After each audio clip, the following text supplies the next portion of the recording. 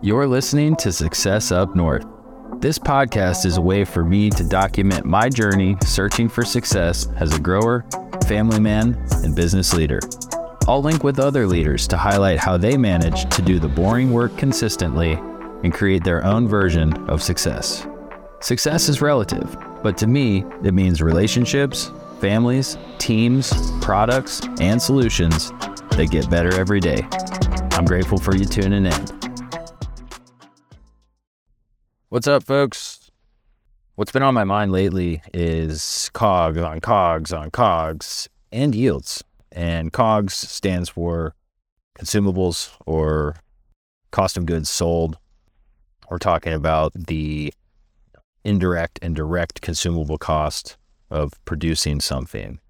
What's on my mind is that lowering indirect and direct consumable costs of goods sold while increasing yield and the more objective quality metrics, cannabinoid content and terpene content, that's the game growers get to play. Alex Hormozi talks about how business is a game and that one lens we can look through in our day-to-day is thinking about it like a game. It's fitting for me personally because I love competition. I'm not a huge fan of getting played, but I love participating in a challenge and playing the game. It seems like the game of growing is a lot like a role-playing game where you're able to decide your path and deal with the positive and negative consequences of your decisions. So, that could be akin to choosing rock wool over cocoa or living soil versus aeroponics, choosing HPS over LED, deciding between a heavy defoliation or very light plant maintenance, beneficial insects versus traditional chemistry. People have preferences for the way the plant is cared for and how they feel about the end result. But I have a hard time ever saying that this is the best cannabis specifically because of the way it is grown, and all the cannabis grown that way is better than the rest. Beauty and quality is often in the eye of the beholder, especially when it comes to cannabis purchasing and evaluating cannabis. Some folks want cheap, don't give a shit what it tastes like because they already smoke cigarettes, and don't need much more than 10% THC to get their rocks off. We all know that person. They might also drink Busch Light if they're drinking, and there's nothing wrong with that. That's someone's preference, and someone needs to serve that market. Then there's the opposite side of the spectrum where someone will roll up a joint with a glass tip and take one puff to say, this sucks, and put it out. 8 times out of 10, they're dissatisfied overall. But when they get that 2 out of 10 chance of fire, it's like Christmas morning for them. It's almost about the hunt for them. And then there's the middle ground of consumer. And, in between, anywhere on that spectrum of those two polarities. And that middle ground consumer is someone that's looking for a blend of affordability and what they perceive to be quality. Most say there is no one correct or superior way to grow. And based on what I'm just talking about, I tend to agree. But given the current market climate, it's important to note the one way that I think I must focus on growing, and it would behoove anyone that wants to stay in business to focus on growing this way. And that's growing profitably. I love growing cannabis. I love growing all plants, but man, I love growing cannabis. I'm so grateful to do it. But it's no different than any other business. We build businesses to create wealth and make an impact. You get to have fun along the way if you pick something that you enjoy. But you can't make an impact if you're out of business. So circling back, my laser focus and the focus I'm working to instill in our team is about constraints, because constraints drive innovation.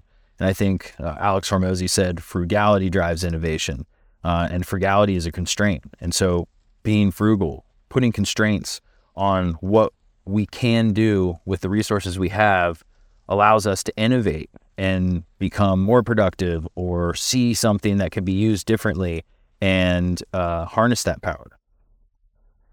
when you got everything, and when I've got everything I need and I'm living like a hog in a bull market, why bother thinking about the resources I'm using? Well, it's because hog heaven always tends to get muddy at some point. And, when the market started to get muddy last year, I knew I had to get clear on what it took to produce a crop. One of the things I lacked was a way to model consumable scenarios for multiple cropping situations like indoor, outdoor, and greenhouse. Since then, I've been taking some advanced Google Sheets courses to get solid on using the tool to its fullest. And I think with that renewed skill set, I've been able to build some, albeit simple, but functional, multivariable COGS calculator for the different categories of consumables like PPE, biosecurity, IPM, nutrition, plant healthcare labor, harvest and post-harvest, those kind of categories. And like one thing that I've realized since getting really granular on it all is that there's a lot of hidden costs that can surface for a grower as they're evaluating it. And a great example for me is freight charges on beneficial insects. So when I realized that a weekly delivery of bennies was going to cost me $135 more per month without any sort of increase in protection to the crop, we made the decision to rework our program to an every other week delivery. Yeah, it changes how we approach different applications and using different products and the rates of application, but it seems like it's working so far after last year's mother stock propagation, the last greenhouse run, and the mother stock we're growing now. And that's just one thing that I found. And that's coming from someone who understands very clearly the cost of beneficial insects and the freight that comes with it. But when I was calculating originally, I'm just thinking about the items and not the freight. And so when you start to say, oh, I'm going to get these items delivered each week, holy crap, that freight goes up. So trying to balance that out and figure out like where you really need to be and if you can save a little bit there is something that I think is a great exercise for myself and something I'll continue doing.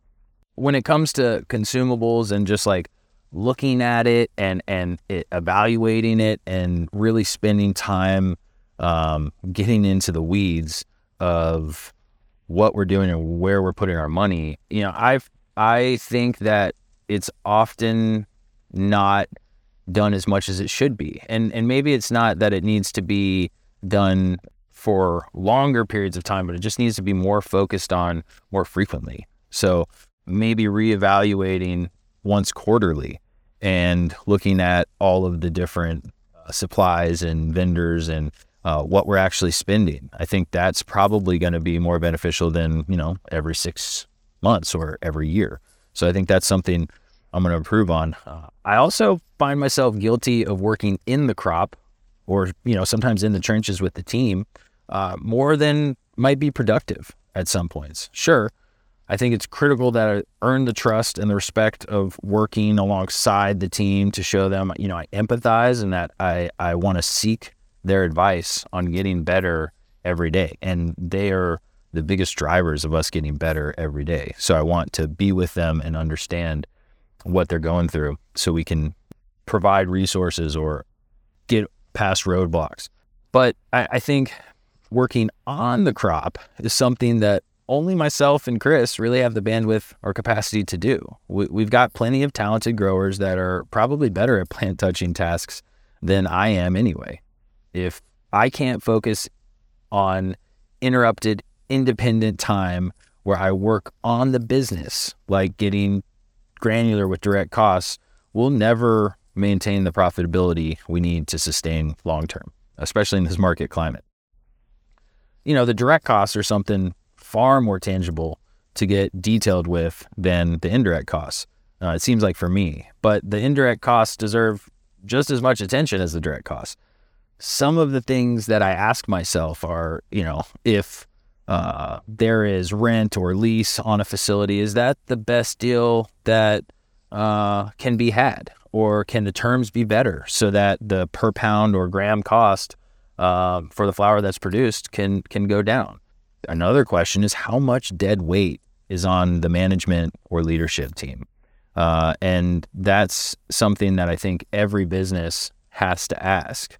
It's not necessarily specific to this business that I'm a part of, or maybe your business if you're listening to this, but it's something that each business leader or department leader, it seems like, needs to ask. And I'm asking myself that right now. Is there any redundancies that are over redundant that we need to reconsider? And, let's be real. Every business has one or two folks that have either served their purpose and have fizzled out in impactfulness or become toxic, or folks that have never served any purpose and have not had the necessarily hard conversation with the leader of the business yet that needs to be had. So that's some serious low-hanging fruit to start with when it comes to lowering the cost per pound of production, getting that dead weight if it is in fact dead weight. Now, you can't consider something dead weight if you haven't given it a chance and provided it the resources that it deserves and the attention that it deserves to be impactful. But if you've done that, you've given the how, the what, and the why consistently, and the attention they deserve, well, they're not cutting it. It's time to make a change. I think this process is really analogous to pruning a tree during the off season. There are shoots or branches that we once deemed important, maybe thought that they were going to be good for setting fruit, right? But now they must go because they're a liability for future growth. If there was ever a time to prune the tree that is cannabis business, it seems like it's 2023. So I'm continuing to do my part in the cultivation department, to stay hyper-focused on decreasing costs and increasing the objective quality measurements like cannabinoids and terpenes in the product that we produce. But something I really want to dig in on just here at the end of this podcast is that it's important not to forget a lesson that my left-hand man, because I'm his right-hand man, Chris Diaz, and that's one surefire way to decrease your COGS is to increase your yield. To increase your yield, sometimes you have to invest in something that will give you that sort of return. Although counterintuitive, I may need to spend more money on a direct cost line item this next crop to increase the yield to the point that it drives down the total consumable cost lower than it was to start. That's where the nuance of this whole growing thing comes into play. I think the thing that I remind myself of is that there is really, truly only one right way to grow, and that's profitably. All right, folks, until next time, just grow with it. You were listening to Success Up North. If you enjoyed this episode, please hit subscribe, rate the podcast, and leave a review. The true litmus test of this podcast's impact is what listeners say about it. If you found value in this content, please share it with others. If you'd like access to video and written content like this, let's connect on LinkedIn. Until next time, just grow with it.